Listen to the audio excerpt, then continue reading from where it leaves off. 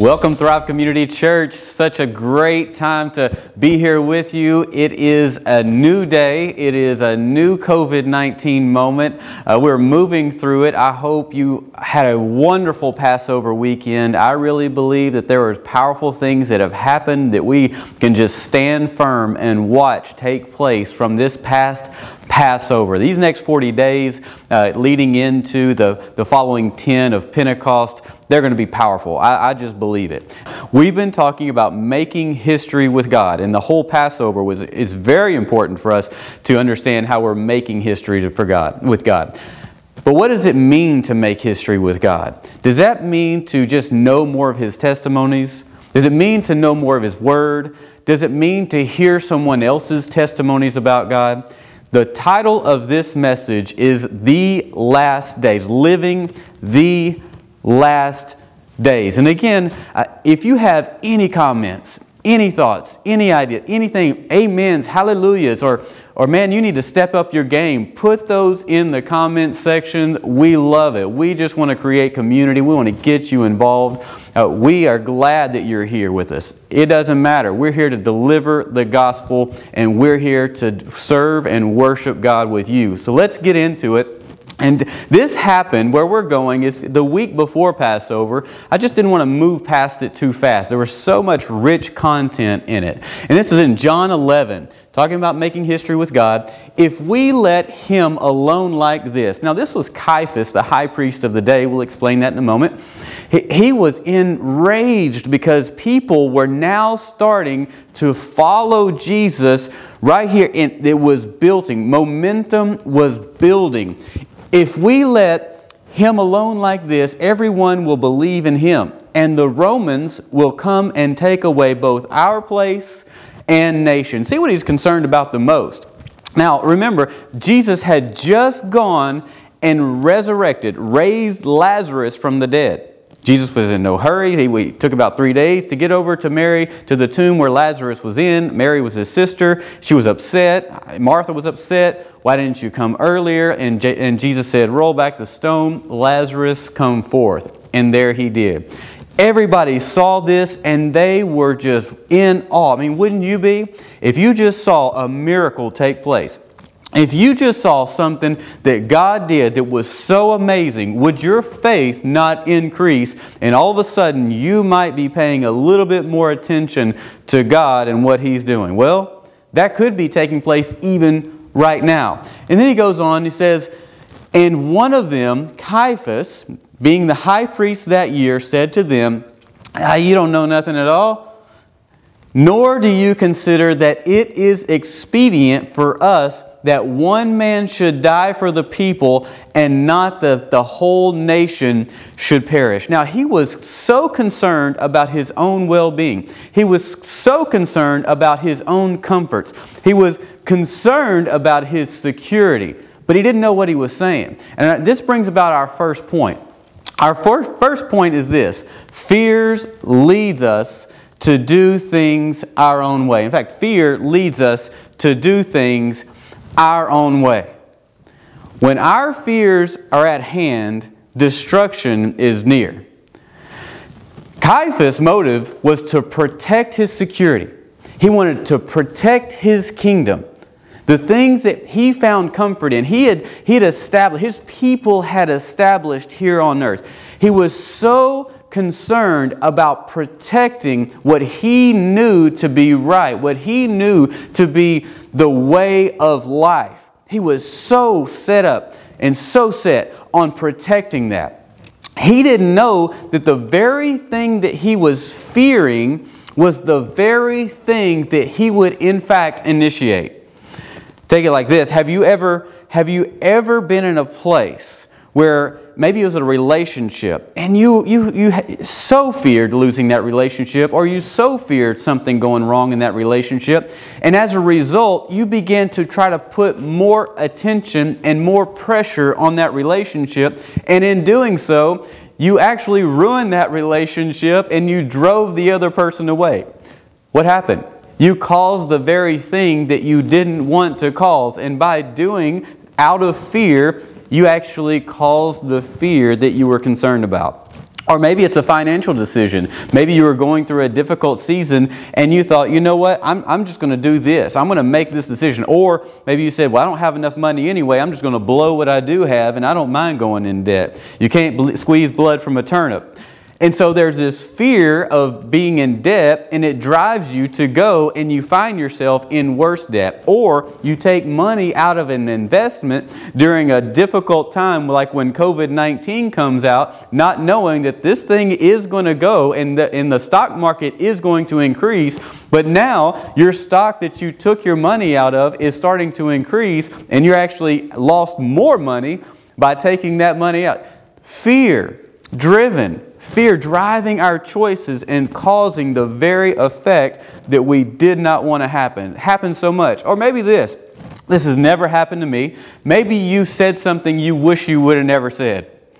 Now I hear people laughing even right now in your living room or wherever you're at. Maybe you said something you wish you never would. And it was on your mind and you were sitting here telling yourself, don't say it, don't say it, don't say it. If I say it, it's going to do this. But you just can't help it and you do it anyway. Well, you get the response that you knew was going to take place, and you got what you feared the most. So that fear leads us to do things our own way. That's number one. And number two, fear leads to betrayal. Fear leads to betrayal. Now let me break this down because this is all in the same setting. Here we see Judas moving forth. But once control sets in from fear, then faith is usually out the window.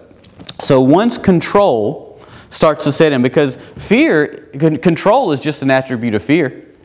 When we start to try to control the situation, like Caiaphas was, try to control the outcome of a situation, you see it in your temperament. Maybe you get angry, you get anxious, you get worried. All those are pointing to an issue of control. And it all comes from fear.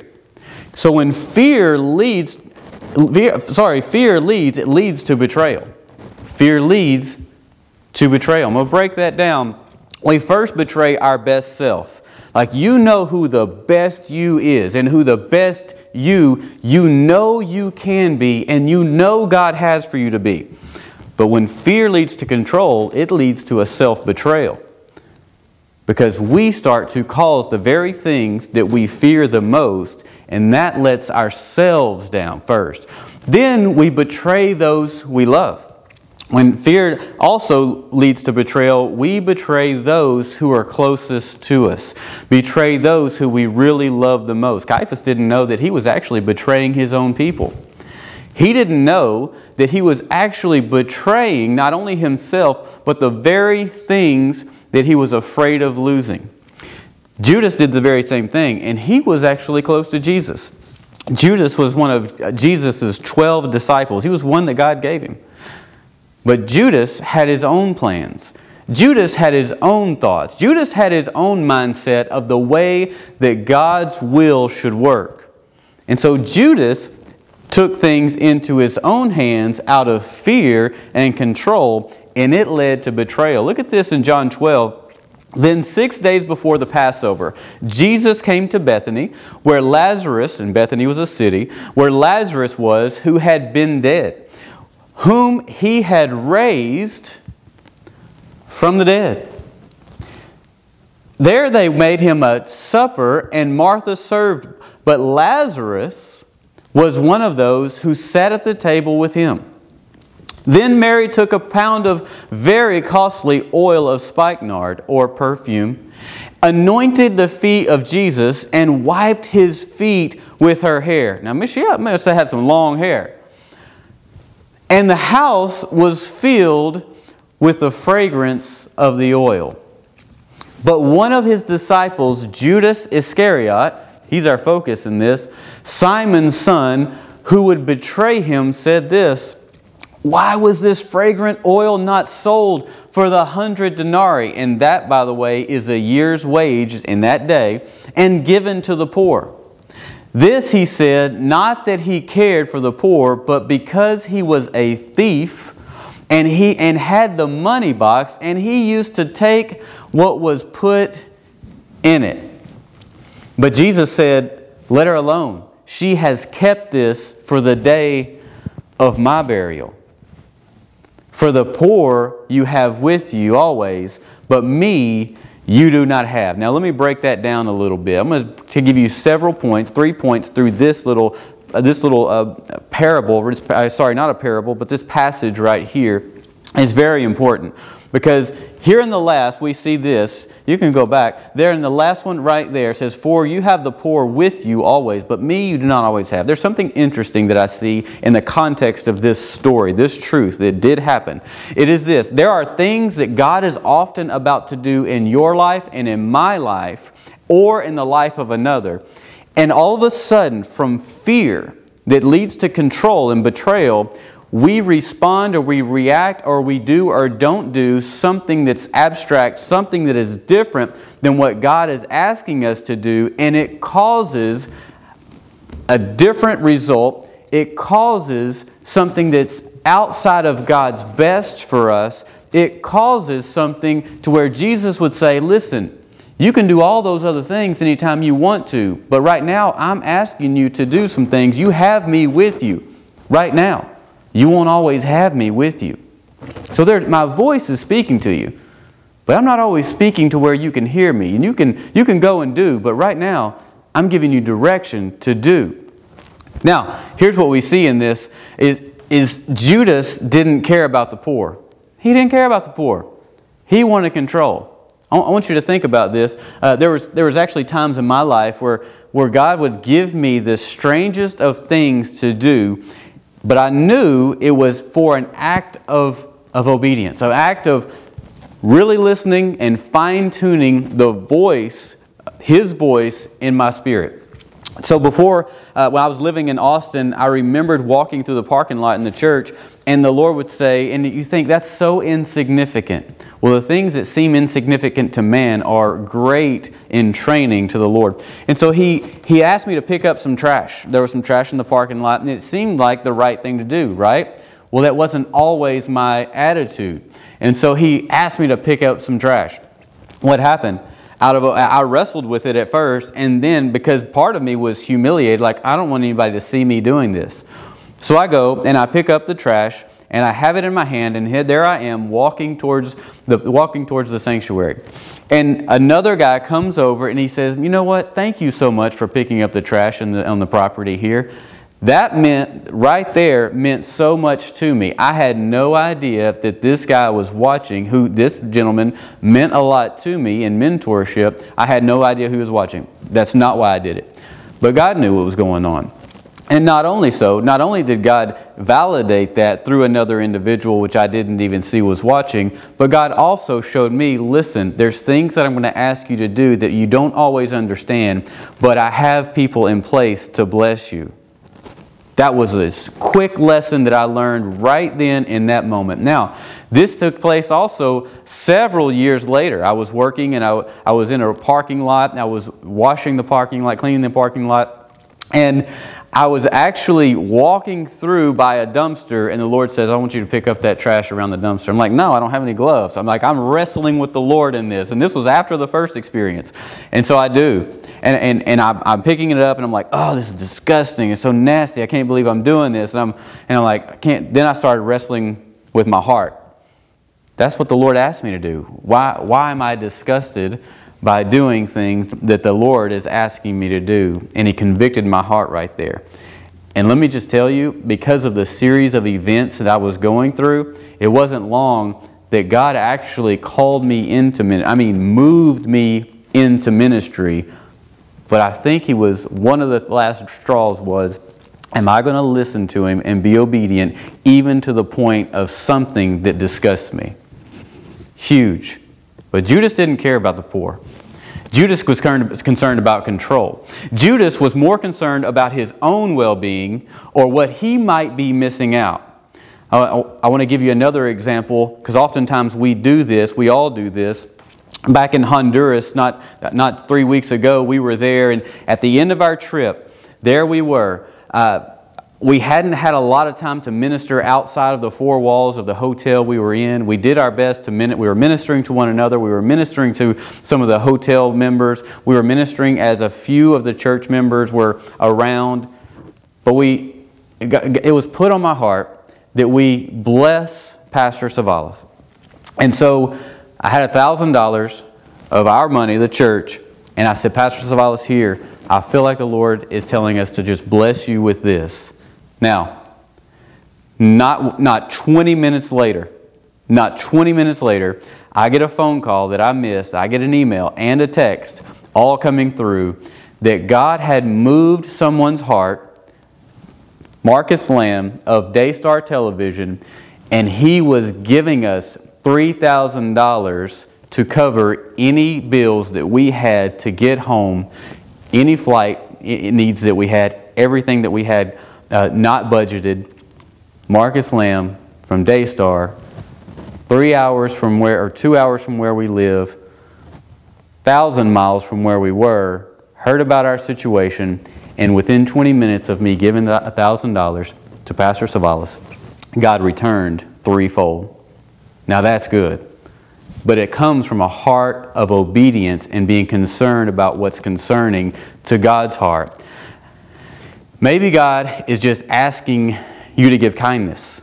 Because sometimes it's just an offering of kindness back to someone. Some kind of gift offering, a love offering. Maybe it's even prayer. I remember being in Honduras years ago, and I went down, I was asking the Lord, I just want to see somebody healed. I just want to see somebody's life change towards you by healing, by physical healing that leads to a relationship with you. I was in our hotel and I went downstairs and I was just asking the Lord, give me somebody, Lord, somebody. So I go down and I see the parking lot security guard, and I go and I'm talking with him, and the Lord gives me a word of knowledge. And I turn around and say, nope, I'm not going to do it. I'm not going to do it. I was terrified. I was terrified. And so I make an excuse. I go over to the car. I had a couple of pieces of pizza because we just got back from dinner. And I said, here you go. Here's some pizza, and I got a Gatorade for you. Here you go. And I'm turning around. I'm going back to the hotel, and it just hits me. I want you to go pray for his knee. I want you to go pray for his knee. So I go, and there I turn around. I go back and I talk to him, and I'm asking him conversation. I'm talking with him. I'm trying to just beat around the bush. I said, his name was Maximus. Really cool name. I said, Maximus in Spanish. Is there anything wrong with your knee? Has there been something going on with your knee? He goes, yeah, man, I've had trouble standing and I have trouble working because of my knees. And I said, I felt like the Lord said to come and pray for your knee. Is that okay if I do that? He goes, yes. So I said, I pray for his knees. I pray that God heal his knees. He said he could feel the presence of God on his body. I asked him if he goes to church anywhere. He says, yes, he hasn't been able to get to church. I said, I really feel like the Lord is healing you because he is wanting to reestablish that intimacy with you. He starts jumping up and down, and he's bending his knees like never before. And he's like, they're healed, they're healed, they're healed. And so it's just that radical heart for what God cares for. What God's heart is, that's what he wants us to carry right there. But Judas didn't care about the poor. He was concerned about what he might be missing out rather than what he might be giving to another. Judas sounds practical in this situation as well. And when it comes to generosity, the inner Judas will always try to appear practical or prudent, always reason things away. And Judas was so self-focused. He didn't have the faith to see Jesus fulfill things that Jesus said would be done. In his mindset, he wanted to reason everything away. Well, she shouldn't have done that. She should have sold that and given that to the poor. He didn't care about the poor. He wanted to control because he wanted it to end up in his pocket. In fact, he goes and sells Jesus because he didn't really believe Jesus was who Jesus said he was. He had no faith. Why did he have no faith?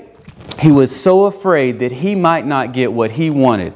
Control led him. He betrayed himself. And he betrayed others around him, especially Jesus, because what was going on inside of him couldn't and wouldn't allow him to have the faith to see Jesus fulfill on the cross what he and the Scriptures said would happen.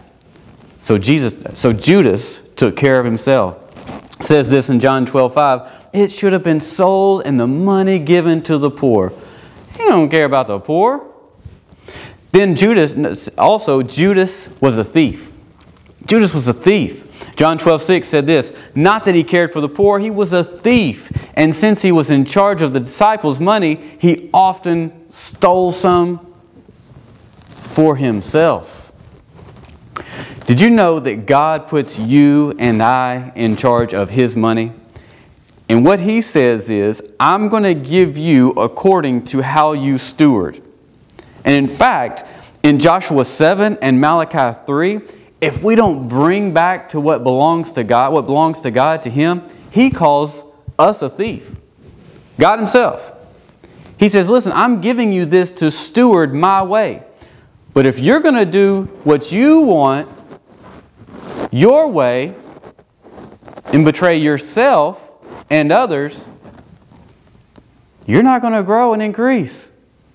He literally, right there, in Joshua 7 and Malachi 3, calls us a thief. Look it up for yourself.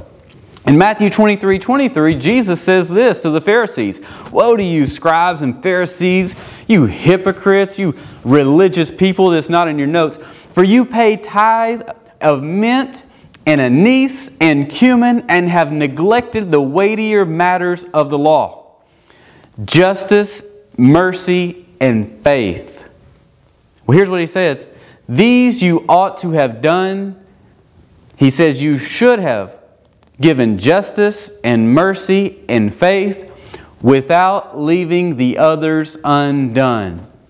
You give justice and mercy and faith in the same way you bring back to God what belongs to Him. That is fulfilling the will and the Word of God when it comes to this area and struggling with the Judas within, especially when it comes to faith moments and God wanting to stretch you in areas of faith and understanding what He can do in your life, especially through seasons just like this. And then number 3, your fears placed in the hands of God put you in His will. Your fears placed in the hands of God put you in God's will. There's no better place than this. John 11:51, we're going to go back. This was right before the Caiaphas incident. Right after the Caiaphas incident. John 11:51-52 says this, "Now this he did not say on his own authority." Remember, Caiaphas said, "It is more expedient that one person die for you, one man die for you, than the whole nation be lost." Now this he did not say on his own authority, but being high priest that year, he prophesied that Jesus would die for the nation. He didn't know that he was saying, if this man doesn't die, the whole nation will be lost. He had no clue. His fears, though, let's think about from the faithful side of this situation, not from Caiaphas' side.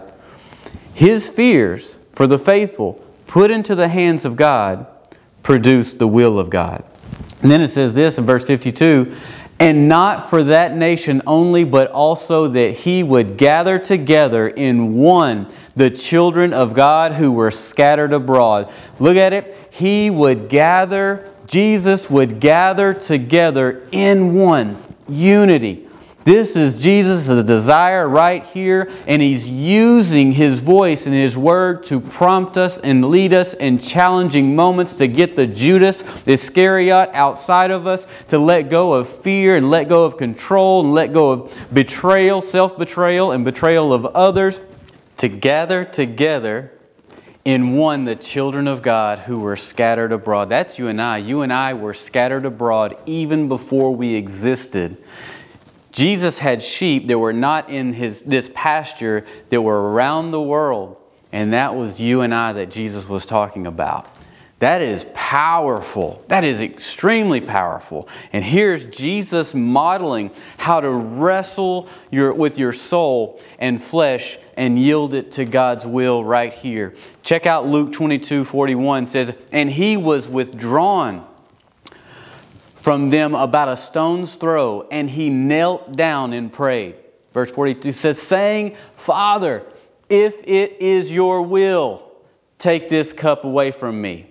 Nevertheless, not my will, but yours be done." If it is your will, take this cup away from me.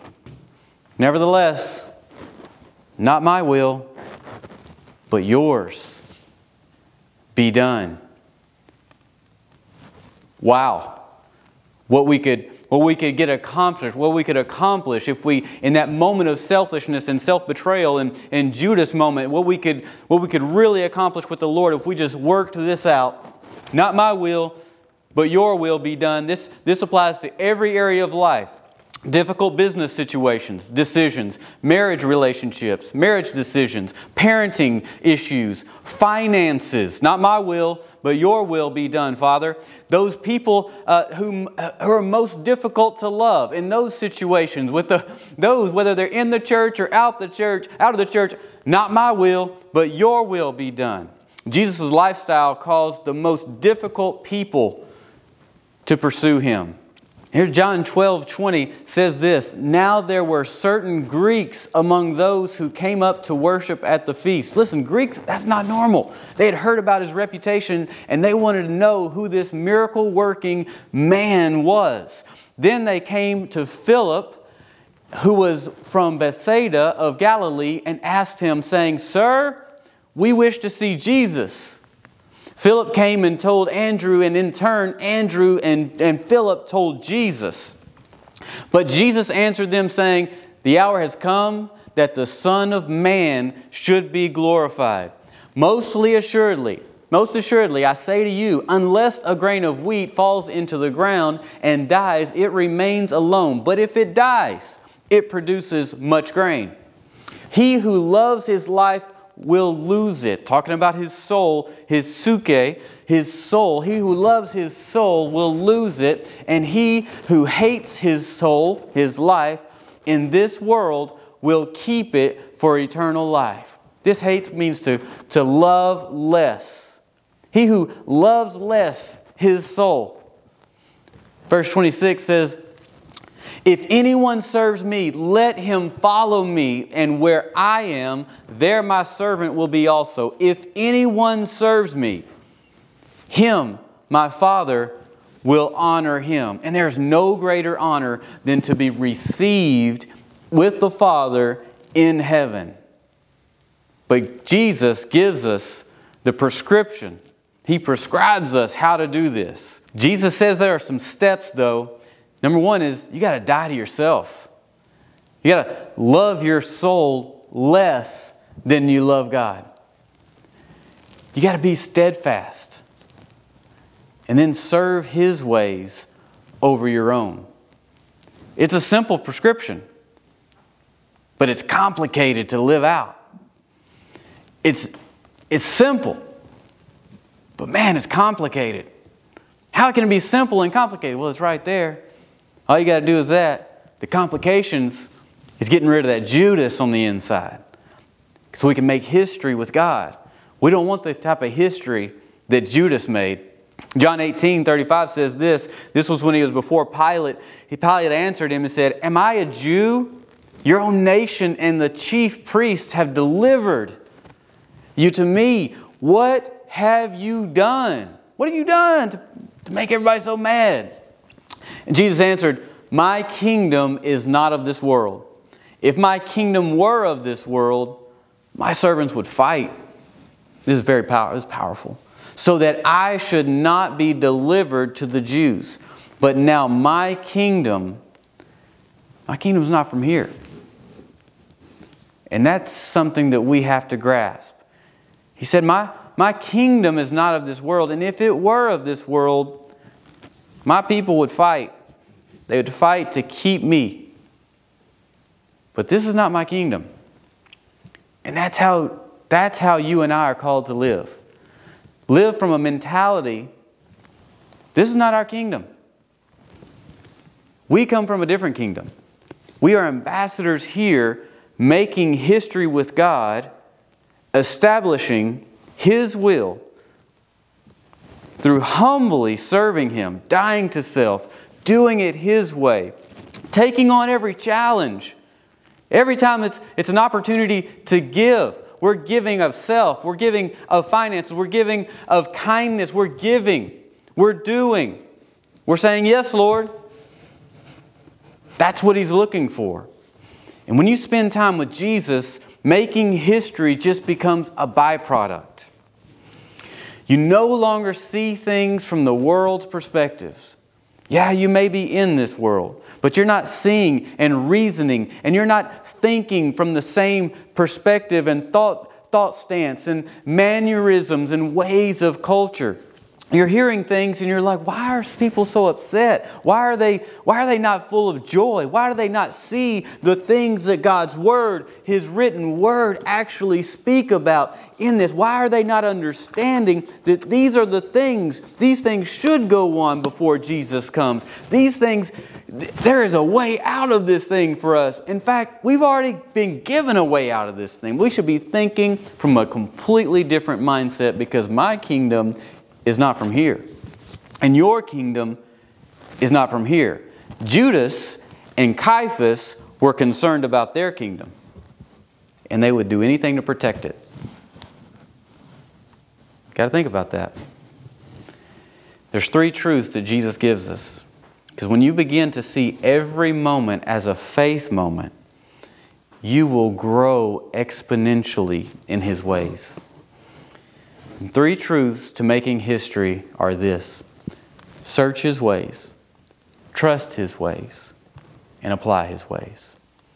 I want to pray for you, because I know these are seemingly difficult, but in reality, it's just letting go of self, letting go of the betrayal, letting go of fear, letting go of control, and trusting that God's will is much greater than our will. And the things that He wants to do in us and through us have a greater produce and product than what you and I could ever manufacture by living out of our fears and trying to do this whole thing called life our own way. That's how we begin to make history with God. So right there where you're at, I want to pray with you. I want to pray over you. If you will, just get in that place where you know you're with the Lord. And I'm going to pray. Father, we thank You so much. Thank You that Your will is greater than ours, and we want Your ways. Thank You that Your ways are greater than our ways. Your thoughts are higher than our thoughts. And Father, we lift You up, and we yield ourselves unto You so that You may be magnified, You may be glorified. Lord, we give You every bit of us. And we just ask for grace upon grace. Lord, we want to make You known to all the earth. And we just ask that You use us to move Your kingdom forward. We thank You for the season that we are in. And we thank You for what we're able to go through and make history with You. Let us not miss this moment to see You glorified through this Passover season, so that the world will be rocked and they will be confessing that Jesus is Lord, the very way that Your Word says that this whole thing will turn out. And we just pray for you today. If you've never come to know Jesus Christ as your Lord and Savior, you can click on the button down low. You can go into the comments section and let us know, I'm ready to give my life to Christ. You can go and join in a prayer chat. You can click on Stay Connected. Send in a prayer request. Let us know what's going on. We'd love to help walk you through knowing Christ and coming to know Him as your Lord and Savior. But you could do it right there. So Father, I just thank You so much for those who are watching and those who are pursuing You through this time. And I just pray for grace. I pray that You give them strength to yield and to bow their knee to Your ways, Your truths, and Your will for their life. In Jesus' name we pray. Guys, we thank you so much. I want to meet you here next week as well. We'll be connecting throughout our devotions during the week. I hope you have an amazing week. We'll see you again soon. God bless.